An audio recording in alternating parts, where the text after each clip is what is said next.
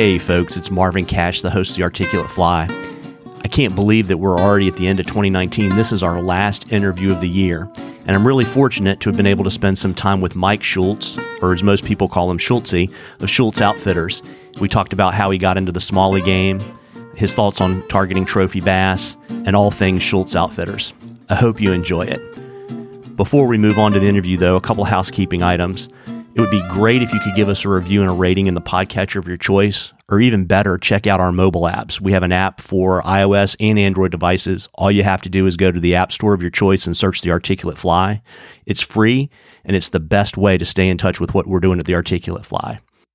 And folks, however you celebrate this season, I wish you a happy and safe holiday season. So Merry Christmas, Happy Hanukkah, and of course, a happy and prosperous New Year's to all of you. Now, on to our interview.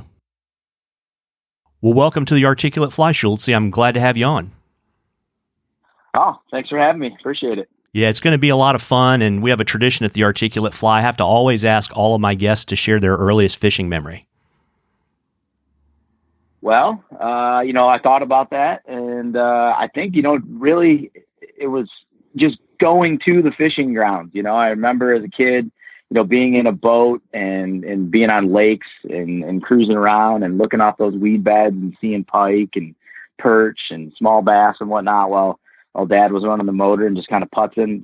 Those are some of the first that I can, vividly remember. I remember seeing my first pike and seeing my first perch and all that stuff. And then, just the basics, fishing around docks and catching small largemouth and doing the whole spring bluegill on the beds thing. Those are probably my earliest memories shared with both my father and my grandfather. Yeah, it sounds pretty similar to how I grew up. I assume you started out fishing gear and then moved on to fly fishing later? Correct. Yeah, definitely. The early days were the old spin cast and, the old $20 Berkeley cherrywood, pistol grip spin caster. And then eventually, Dad let me use the Cardinals and all the fancy, Zebcos of those days, and started using spinning rods and eventually graduated to bait casters and then fly fishing. Yeah. When did you move to the dark side of fly fishing? That was teenage years. Definitely, was introduced the way that a lot of kids and, early anglers are getting into it in Michigan, getting introduced to that is through the migratory fish. So, we have king salmon runs, cohos, and steelhead, and that was kind of my first introduction. That was in the mid-'90s. When I was playing hockey, I had a family that was into fishing, and one of my buddies in the team, his dad took us salmon fishing, and in the spring he took us steelhead fishing, and that kind of got it rolling. And then around that time I tried to make my first fly cast, and then I would say I really got geeked out on it once I had the ability to drive and found smallmouth bass in the rivers where I grew up, and the rest is history. After that it was fully infected. Yeah, it happens. Who were some of the folks that mentored you on your fly fishing journey to help you get to where you are today? Well, when I think of like a mentor, I really, outside of my parents and, in life and, hockey coaches and whatnot, I really didn't have a fly fishing mentor that really kind of took me under their wing and showed me the ropes, so to speak. All that stuff went down pre-internet, so I didn't have the ability just to go online and look at things and look at videos and whatnot. That wasn't there, but I definitely gravitated towards the closest fly shop to my parents' house, which was called Buter's Outdoors, and John Buter was the owner, and he definitely was threw some wood on the fire and stoked it up for me, and that kind of got me interested in fly fishing. And I remember the OLN television, watching that in high school and seeing Andy Mill and Bobby Knight and all those shows, and whether it was trout fishing or saltwater fishing, that kind of was like, whoa, this is sweet. And John was the local fly shop guy, and he was the guy that I eventually just hung out there so much, and just started doing the things that you did around the house as a kid, taking out the trash and wiping down the counters and straightening up, and eventually took notice and I think my first several, ways that I was compensated was through product, and just hung out so much that eventually, I was able to secure a, low level position at the shop, and work my way up from there. But, John was kind of the guy that was the local guy that kind of got it all started. But unfortunately, I didn't get to spend a ton of years with him, but still a friend to this day. And, I definitely credit him for getting it rolling. Very cool. And when did you get the fly tying bug? Well, that was before I fly fished. So, before I even threw a rod, I was always growing up. My mom would always say that I was the hunter and my brother was the fisherman. And, for Christmas, I'd get things camouflage and, shotgun and a bow and all that kind of stuff when you're a kid growing up. And my brother would get the fishing stuff. And my father's sister purchased a cheap fly tying vise, your basic stuff. I think my brother was like 8, 9 at the time, maybe he'll like this. He likes fishing. And it just sat there and, barely held hooks. It was one of those, $20, $30 starter kits that came with all the crappy feathers and terrible tools. And eventually I picked that up and started messing around with it, tinkering with it. And I think around 98, 99, somewhere around there, late 90s, Cabela's, the world's foremost, opens up here in Michigan. And I remember going there the first day that it was open. It was so busy. They were running golf carts, in the parking lot and run you up to the thing. And I ended up picking up some fly tying materials there to go with that vise. And, that kind of got it rolling. I quickly found out that wasn't going to be the end all be all vise, and, saved my pennies and went to the local fly shop, which was Buter's. And I think I got my first Renzetti Traveler around 99. And still have that vise today. Yeah. But that's kind of how I got it rolling. Do you remember the first fly you tied on that vise? I think it came with like some, instructions for some old school wet flies, and it's like, here, tie a scarlet ibis for your first fly. I don't know what it was, but, some married wing thing that I hacked together and, probably caught a bluegill on it at some point. But that was probably it. And then eventually, woolly buggers and woolly bugger variants and, what later became just the basic red-eyed leech, tying that silly thing up with dumbbell eyes that I hand painted and wrapping rabbit around a hook and going out and catching smallmouth. Got it. And, I know your patterns today are made by Fulling Mill and Orvis carries them. I was wondering if you could share with us kind of your design philosophy behind your flies. Yeah, well, flies, it starts with a problem, and, you're building something that's purpose built. So, that's kind of where I started with it. I think, there's a lot of amazing flies on the market today that you can go get that are mass produced. But I think no matter what, you're eventually going to come to a point as a fly angler that you're going to quickly realize that you're not going to be able to get everything you need out of the bins. So, I'm tying flies that work for my water. Originally, it's like getting started, you want to go out and have a fly that just catches fish, and you're fishing for smallmouth bass, you're fishing dumbbell-eyed flies, whether it's a leech or a sculpin or a crayfish, and you eventually gravitate towards topwater flies, fishing poppers and that kind of stuff. But a lot of the stuff that I think that, I have contributed, I guess, to fly tying is kind of that mid-level stuff, the stuff that swims. So like the swinging D type platform, that type of fly is built for our rivers. If you ever have the opportunity to see any of the photos that are taken from drones on the water that we fish a lot, it's really woody, and the fish sometimes are right in that wood. So fishing a fly that sinks at a rapid rate or doesn't have the ability to hang and suspend is going to quickly get hung up, and you're going to lose flies and lose fish and blah, blah, blah, blah, blah. So, like those type of swim flies, like Blaine's brought to the table, and the swinging D and stuff, that's all just, we had a problem. We had to figure out ways to fish that type water. And, the flies that I fish and tie, and I guess you could say carry my name through those companies, are built for our waters. Having said that, you can get a template of those flies, whether it's, your basic leeches or sculpins or whatever, or even swinging D's, but eventually you're going to have to tie your own because they're only going to come in one weight and one size and one or two or three color schemes. So, being able to tie is, it's hard to take a fly angler serious if they say they don't tie flies. No, it makes a lot of sense. And were you self-taught on the tying front, kind of like you were on the fly tying front, or did you have people that influenced your development as a tyer? Well, I got started in, the late 90s. So, modern streamers for trophy trout came out, I think in 98 or 99. And that local fly shop that I eventually got a job at, they would bring in tires, well-known tires. So I remember going to Gallup's event when he was there. So he kind of caught my eye early, and then the natural progression from Gallup to, Ross Madden, who worked for Kelly and, created the Circus Peanut and pretty much the template that most of Kelly's flies are built off of. I found him through the Troutsman and, again, pre-Instagram, pre-Facebook.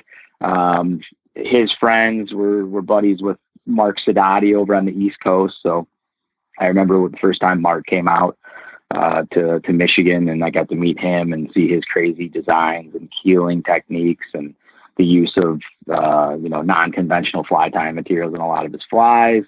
You got to tip your hat to guys like Larry Dahlberg. I remember as a kid watching In Fisherman and seeing Larry being the fly guy on there. And, the shape of his Dahlberg diver head influenced the swinging D head. And, I get to work alongside Greg Senio on a regular basis. He works for me, 3-4 days a week. And then, of course, Blaine. I mean, I probably met Blaine about 8-10 years ago now. He's influenced so many. And I've just been fortunate in my travels and my location here in the upper Midwest, being from Michigan, to be exposed to some of these, great, not only fly tyers, but guys that are true innovators, not just taking stuff that's been done before and using new materials on it, guys that actually pave the way and do things their way. And, it's been lucky over the years, got to travel a lot and meet these guys and hang out with them and, call all those guys friends and just totally influence the way that I sit down at the device and approach things with just bits of information that I've gathered from them over the years. That's really neat. When did you become obsessed with catching smallmouth?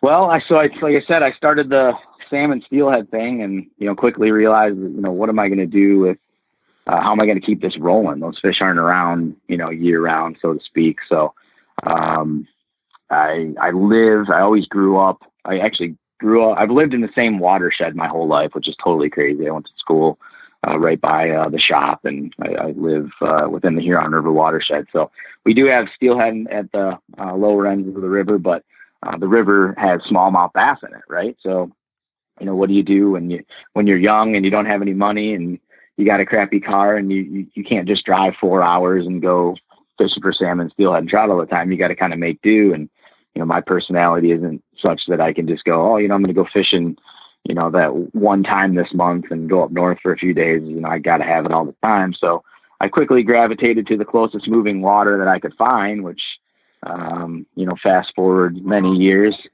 and I'm fishing and learning on the same water, like the same piece of water that the shop is on. So, yeah, buddy. Get you one of those. Here you go. Here's a feather. We're sitting at the fly time. Dylan is here. He's in the room. He's our bye, buddy. He's our special guest. He's our special guest. Say hi, Dylan. Okay. Go watch the movie. I'll be right back. Okay. See you in a few minutes. Sorry about that. Oh, not a problem at all.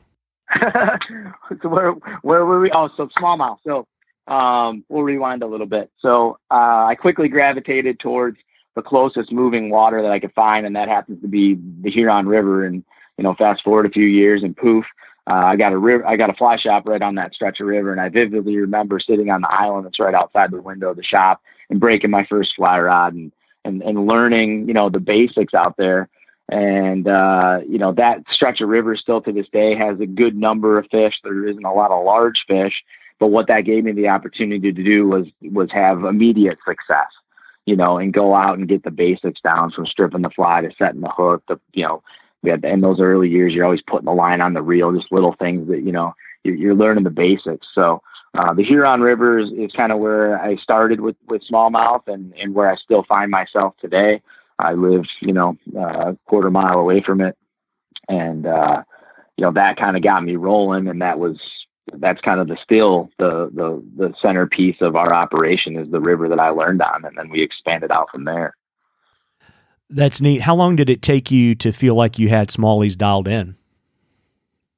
No, I still don't, but a long time. Yeah. It's, you go, through a lot of different phases with it, and trial and error, and trying different things, and, reading books and articles and all that stuff. And, the early years, like even when I was working at the first fly shop, second fly shop, third fly shop, there really wasn't a lot of stuff, for bass fishing, when it came to equipment. So, lines and flies and that kind of stuff. So, you're kind of making do with what you could find, Harry Murray's book, and, some of the stuff that Clouser was doing back then, and whatnot, and kind of building off that. But, it's a process. But I felt I had a fairly solid foundation, when I opened the shop, which was in 2011.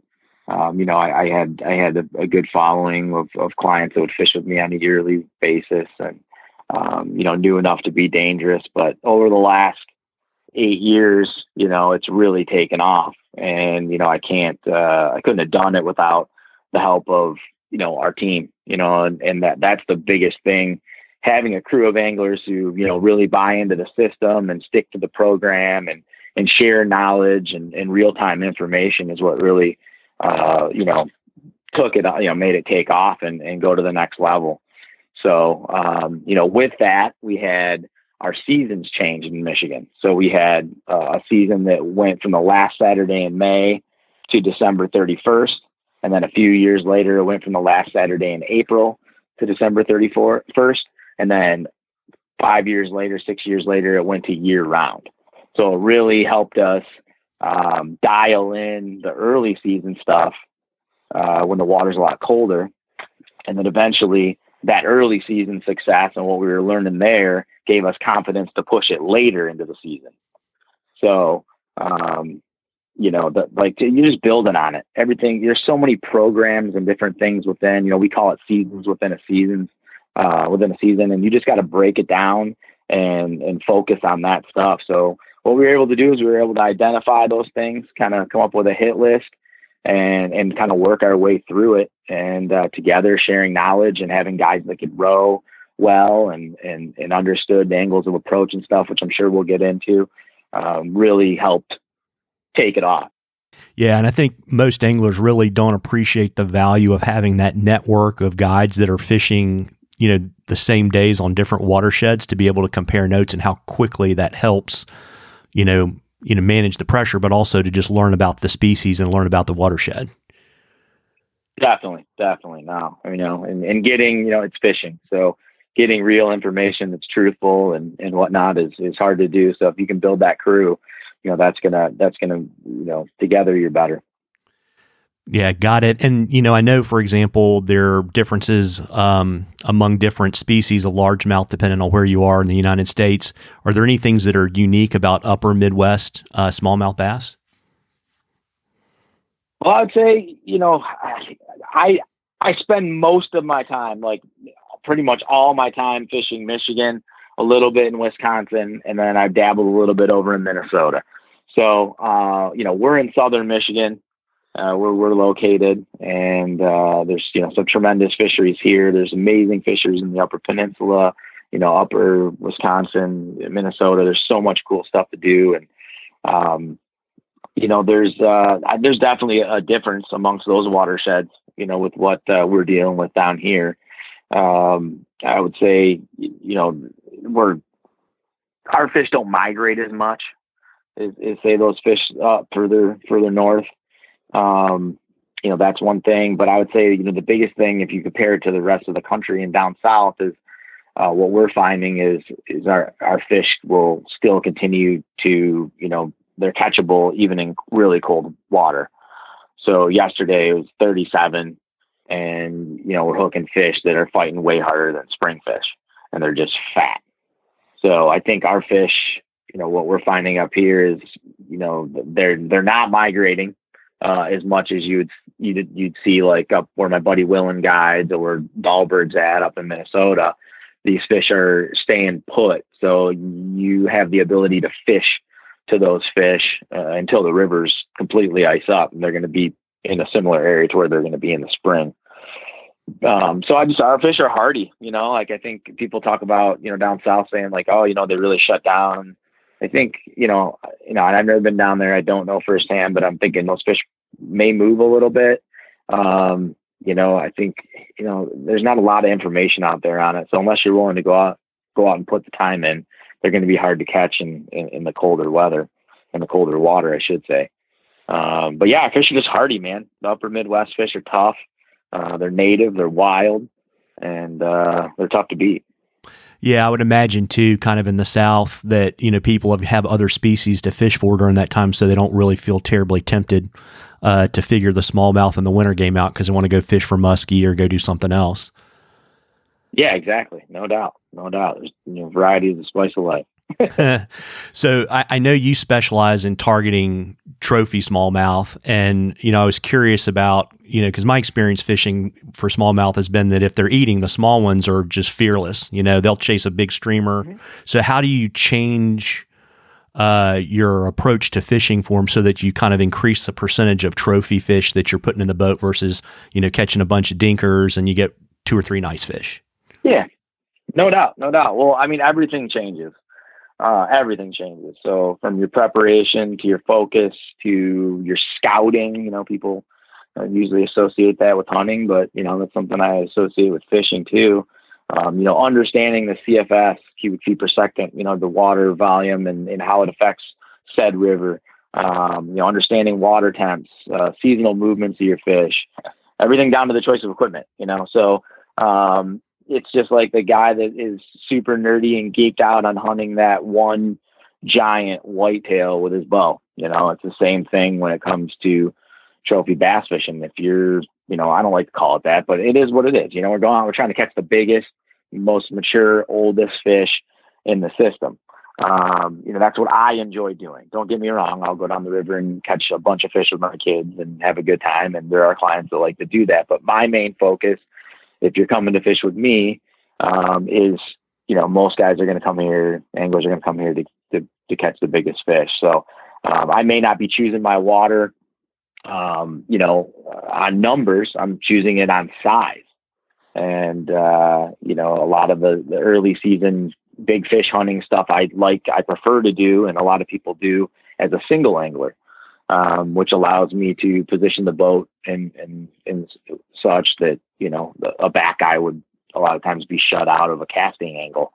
So, the whole thing changes how you do it, how you approach them on the river, what river you choose, do the light levels that day or flows or whatever. I mean, it's a totally different program than just going out and catching.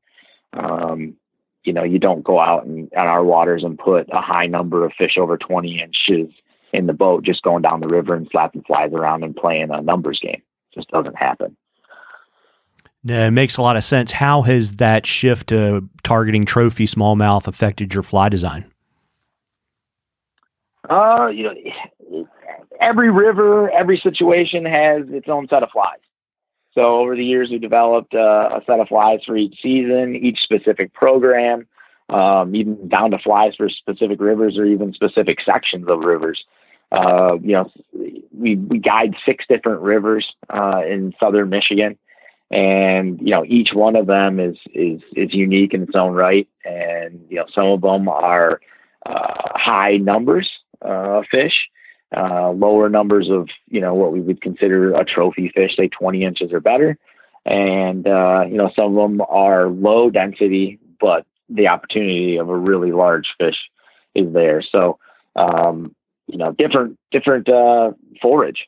Some rivers have a lot of bait fish. Other rivers have a lot of frogs. So, how you're going to target that fish is the intimate knowledge of what that fish is eating. Now, I don't get totally nerdy about it to where I'm, going trout style and matching it that close. But, knowing what they're eating at a given time is fairly important. And, that type of information is only gained by time on the water.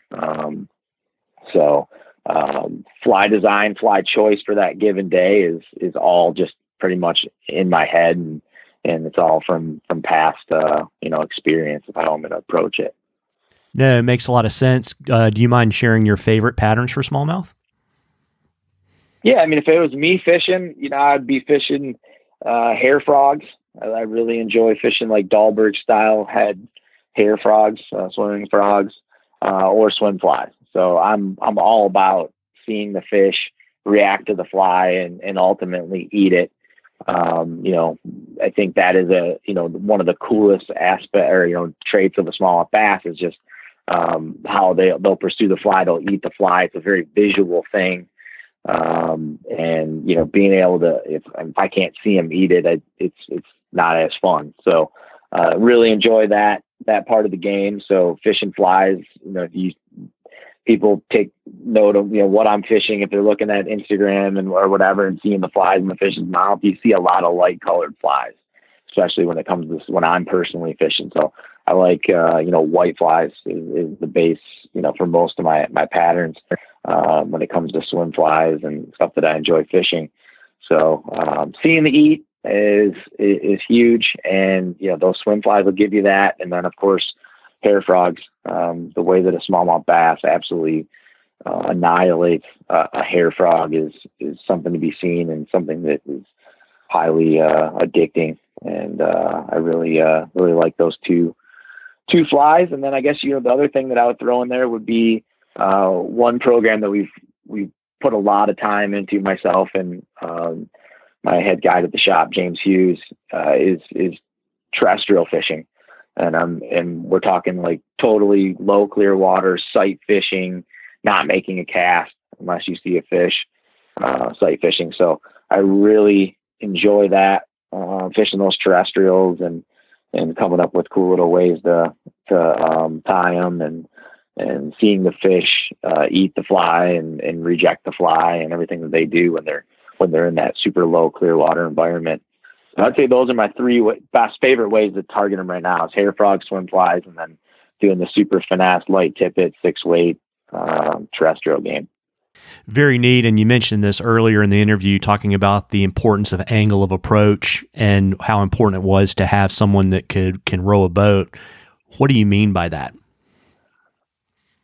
Well, if you fish with myself or one of our guides, you'll quickly see that our rivers are fairly small. CFS wise, summertime, they could be running as low as 100. In the spring, they might get up to, fishable levels around 2,000. So, relatively shallow by most standards. Some of them get crystal clear. So when you're fishing these rivers, your fly more times than not, is not tracking at a great distance. You're not just hawking a fly out, as far as you can cast it and retrieving it. The river bottom is little buckets and dips, and some sections we could define as holes, but usually a fish that's laid up in a hole isn't going to be a fish that's going to be necessarily eating aggressively. So having someone on the sticks that's a really good rower, and then religiously keeping the fly out front of the boat. So just general terms, roughly a 45-degree angle off the left or the right side of the boat, fishing downstream. Guide boat, the oarsman is positioning the boat in a fashion that's going to allow you to, swim the fly or fish a dredge fly or fish a frog on that angle.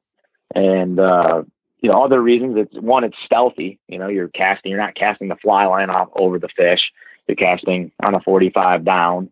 The way that a smallmouth bass eats the fly is going to be, you're going to get a much better hookup as the fish comes up, eats the fly, and turns on it.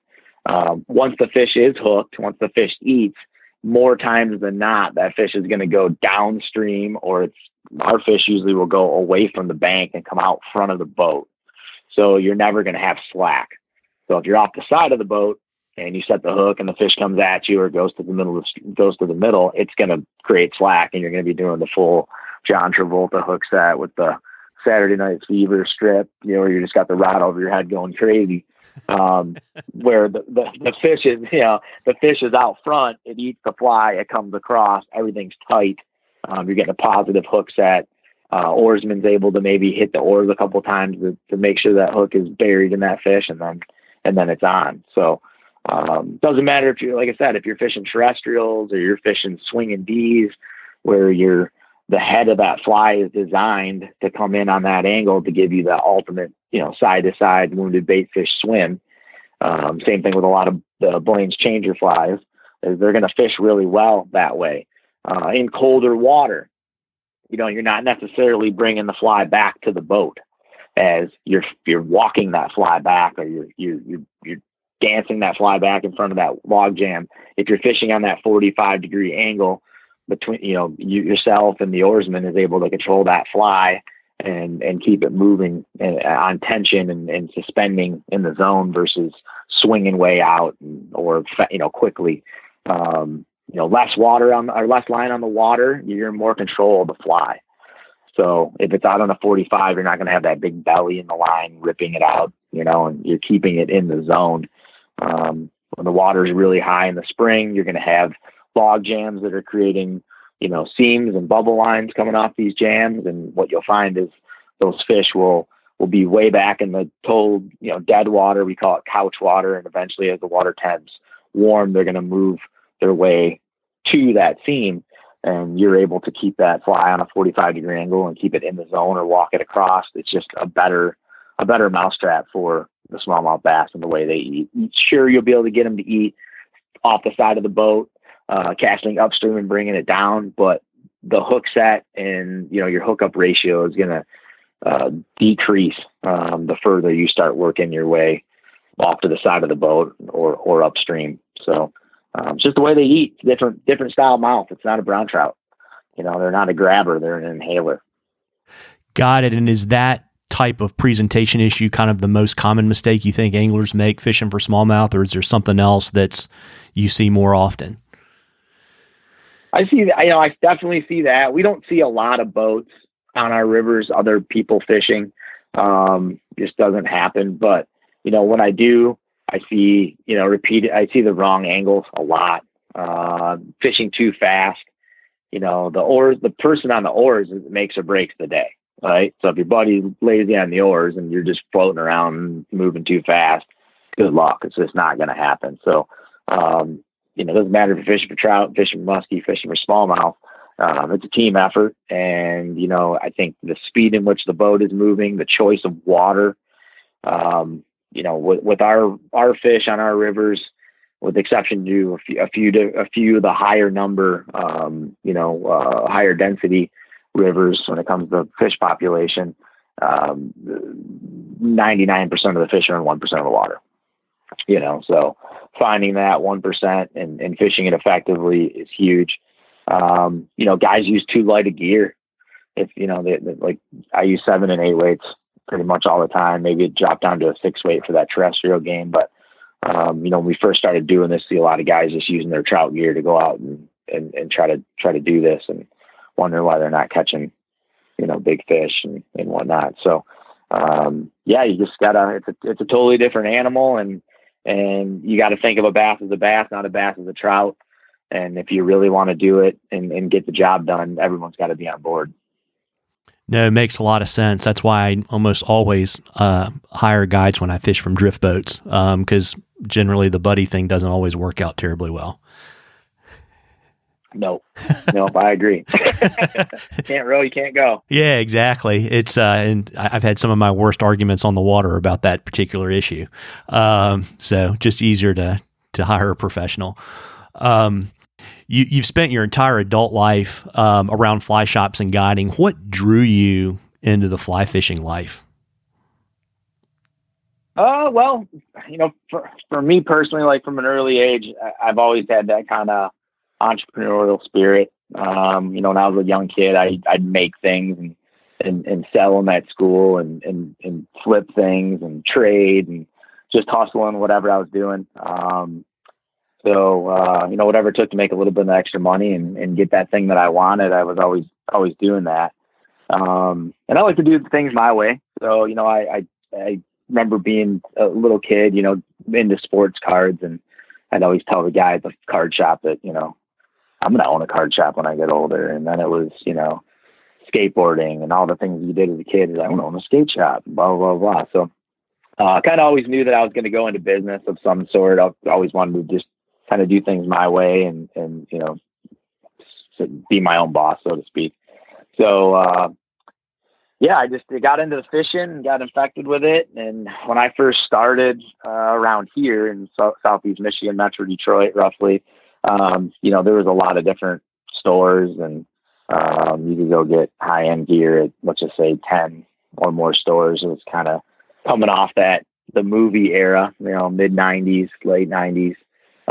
So there was a lot of shops around, and I worked for a few of them, and I always just thought, man, I had all these great, what I thought were great ideas at the time, and just always wanted to do it. And I look around and you'd see those shops, and it was all second careers, corporate refugees, owners with not a lot. The gas tank was already half empty, and there was really no extra drive to go above and beyond the norm. So I always thought that, I could do it better. I had the confidence to do it better, and started out with guiding, and took it from guiding to taking my clients that I guided on destination travel trips, and then eventually opened the shop. So it was definitely a process. Nothing came quick, and pushing 20 years in the industry, and nothing happens fast in fly fishing, that's for sure. Yeah. What was the specific trigger that made you make the jump from, working and guiding for a shop to opening Schultz Outfitters? I just, a future, I just knew that, there's obviously not a ton of money in the fishing industry. So, I could row a boat, and do that for the rest of my life, and, be a little banged up, and, the guide life is fun when you're young, but I definitely couldn't do it, for a full career. So I kind of knew that was working against me, and, I wanted to have, a wife and a family, and, just kind of looked at it as, I think good at this, and I got the confidence to grow it. And, I'll assemble a team, and, kind of planned it that way. So yeah, it was a long process, a lot of blood, sweat, and tears, as they say, but, it all worked out. It's growing. It continues to grow. We got a great squad, and, keep grinding. Yeah, it's interesting too, because you've got a really successful store, and so many people struggle in the fly shop game. What do you think you need to be successful as a shop owner? Being original, just being original. Blazing your own trail. All the cliches. The golden rule, man. I mean, you just got to treat other people like you want to be treated, and do cool stuff. Build a team. I think there's a lot of turnover in shops with employees. We've been able to hang on to all the good ones, and the guys bought into the system, and it's a team over an eye type atmosphere always. And it starts at the top and goes all the way down to the new guys. And how we hire and the type of people that we hire. So I think there's it's a small piece of the pie. And, I don't think I would have the guts to go into an established region and buy or open a fly shop. It's a lot of areas are saturated. So like I said, the piece of the pie is only so big. So, I'm fortunate to grow up in this area I looked at what other shops were doing when I was younger, and, everybody was pushing the trout game. And it seemed to me, at a young age that it's like, they're trying to sell trout stuff to people that are going to the Osable or the Manistee or the Pure Marquette. And there's plenty of shops up there that know the river's way better than they do. And it just, right in our backyard, we had awesome smallmouth fishing. We had pike, we got carp, we got Lake St. Clair, we got the Lower Detroit River. There's so much cool stuff to do around here. And, I was just able to kind of harness that and see an opportunity and put in the time and, eventually get a crew, which we talked about, and we were able to continue to build it.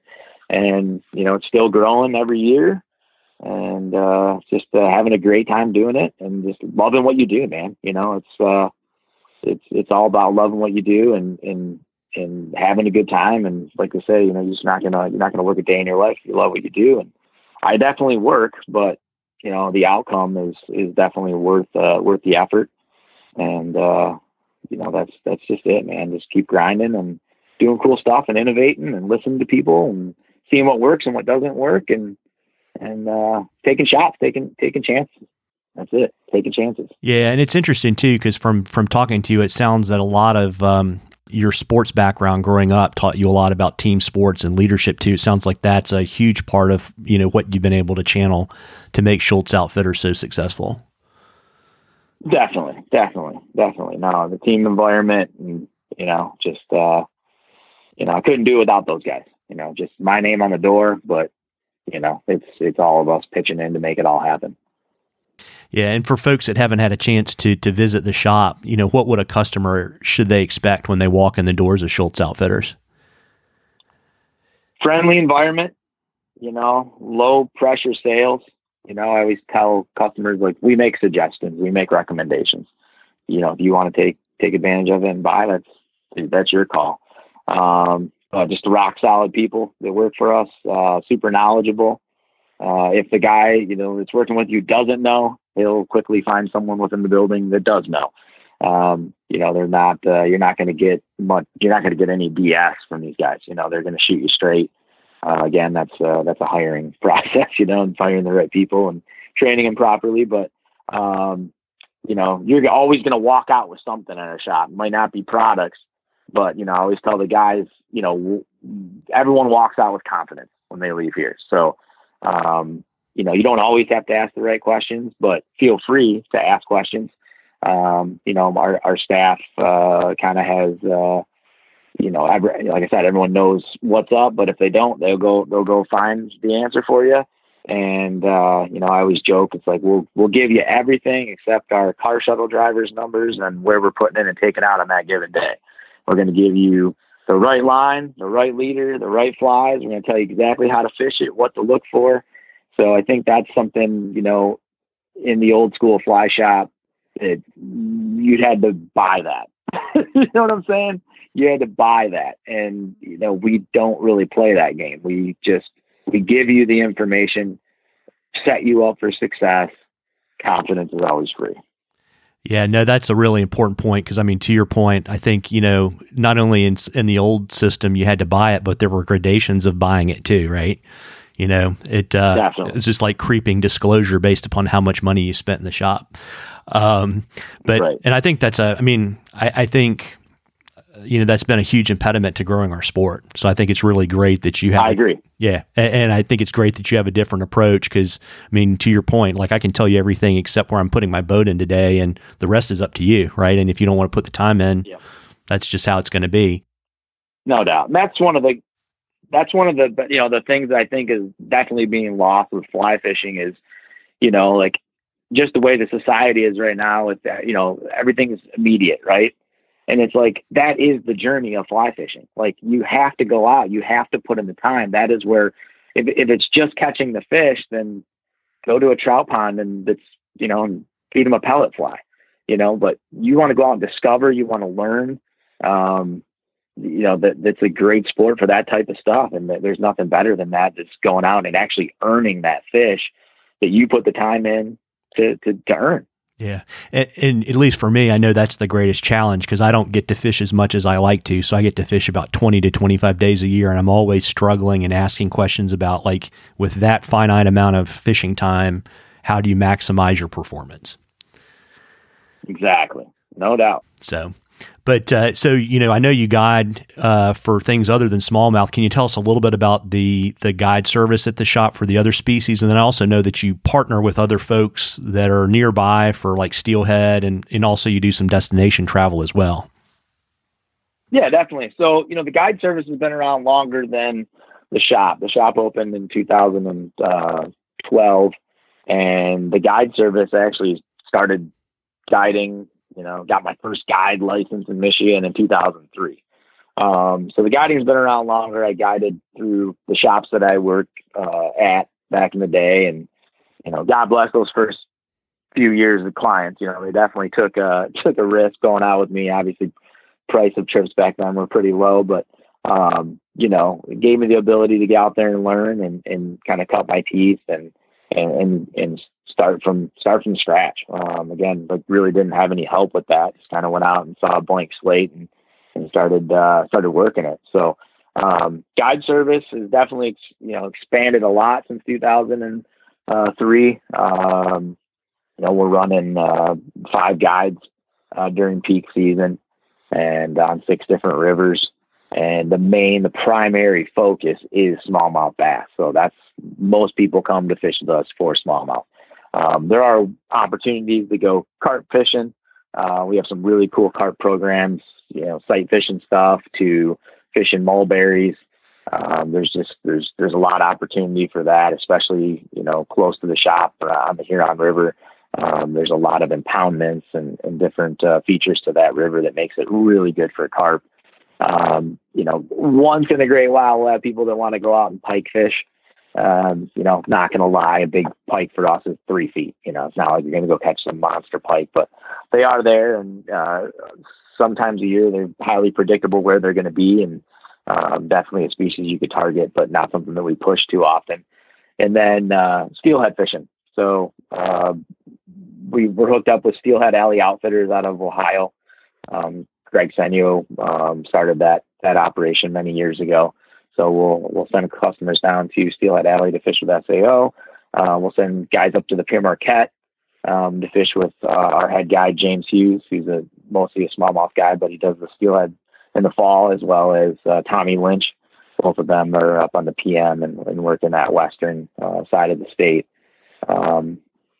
So, yeah, there's definitely options, but around us, 6 rivers, anywhere from 10-foot steps out the door of the shop to an hour away, would be the longest drive that we do for smallies.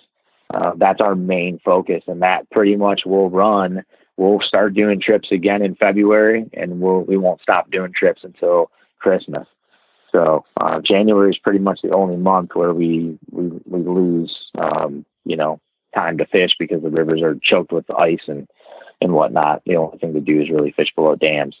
We don't do much of that, but it's a year-round thing. That if you really focus on one species and put your time in with that ours being smallmouth bass, you can get really good at that species. I used to jump around when I first started guiding because we had a late start to our bass season, which we talked about earlier. Last Saturday in May is a long time to sit around and wait if you're a fishing guide. So I jumped around, and it doesn't work if you want to do it at a high level. No, it makes a lot of sense. And I know another thing that you guys are known for is really supporting the community and the resource. And 2 events that you're regularly involved with are the Huron River Single Fly and the Hucking for the Huron. Can you tell our listeners a little bit about those 2 events? Yeah, so I've always, for a long time, I've worked with the Huron River Watershed Council, and that's our local watchdog over our rivers, our river here, and the tributaries and lakes that are part of it.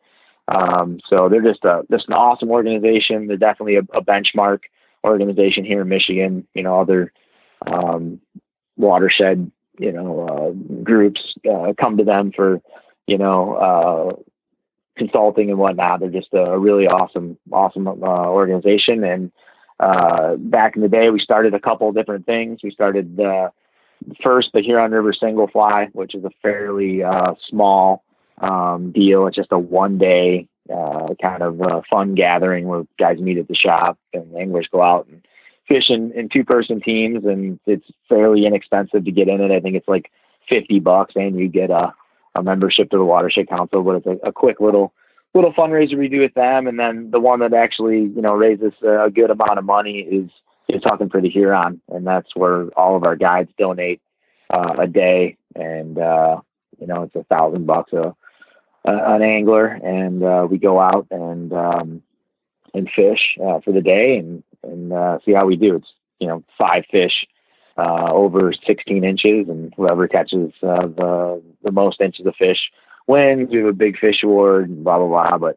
the companies that I personally work with all sponsor it. So we got rods and reels and coolers and sunglasses and whatnot to give away for that one. And then the money that's raised for that event goes towards some sort of angling type improvement, whether it's signs that,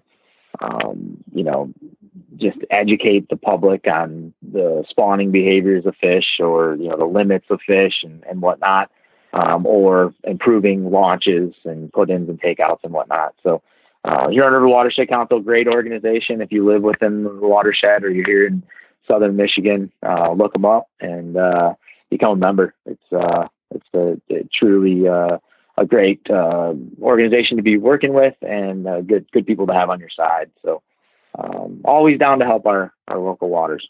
Absolutely. And I'll drop a link to them in the show notes for sure. And I can't let you go, Mike, without you sharing. I have to ask all of my guide guests the same question. The biggest misconception you think people have about the life of a fishing guide and a fly shop owner? Well, fishing guide, they probably think that they get to fish all the time, but really they get to row all the time. And, we're not really, we've never really been that 8 hour a day, there's the takeout. We've been on the water exactly 8 hour guide service. So, their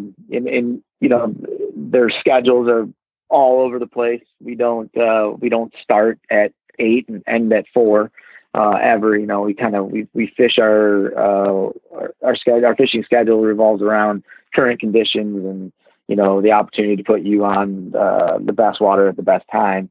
So, these guys are out fishing, 10, 11 hours with, between the time they pick up their client to the time they drop them off, 10, 11 hours. And then you got, an hour plus of prep before, and then an hour of cleanup. So not much time to sleep, not much time for family.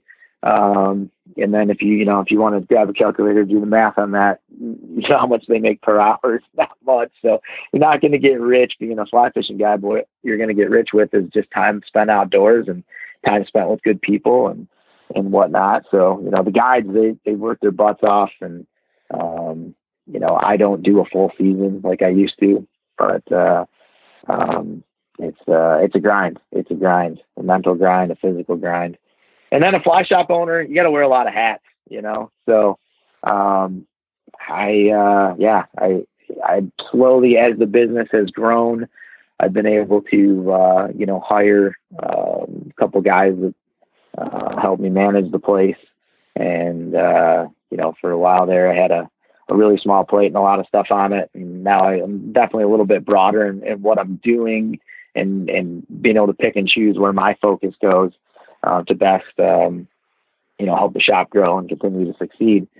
But just a lot of time, man, a lot of extra hours. We built this off of being available, so a lot of time communicating with customers in various forms, whether it's direct messages or emails or phone calls. And, I always joke I'm on 20 hours a day. So, you get what you put in, and we tend to put in a lot of effort and a lot of work and try to keep our customers happy. So it's just it's a never ending grind, but it's a fun grind. And, it's like anything in life. Doesn't matter what you're doing.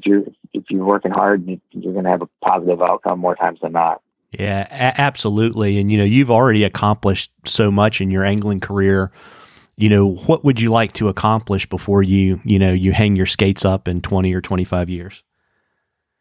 Yeah, I mean, I just, continue to grow the business. take care of my team. I want the guys to have a good life and, be able to afford homes and put their kids through school or whatever. So just keep grinding, make sure everyone on the squad and family's taken care of, and, expose my kids and to, the opportunities that I've had through fishing, whether it's going on destination trips and seeing the world that way or whatever, just keep seeing new stuff and meeting new people. And it's an experience, man. It's a ride. I don't want to get off it. I want to keep it going. People always ask me, what's your exit strategy? Well, of course I want to retire one day, but I could do this for a long time as long as I'm physically able and God's willing to keep me moving. I'm on it, man. I love it. There's not much, I don't ever see myself getting burned out with fishing.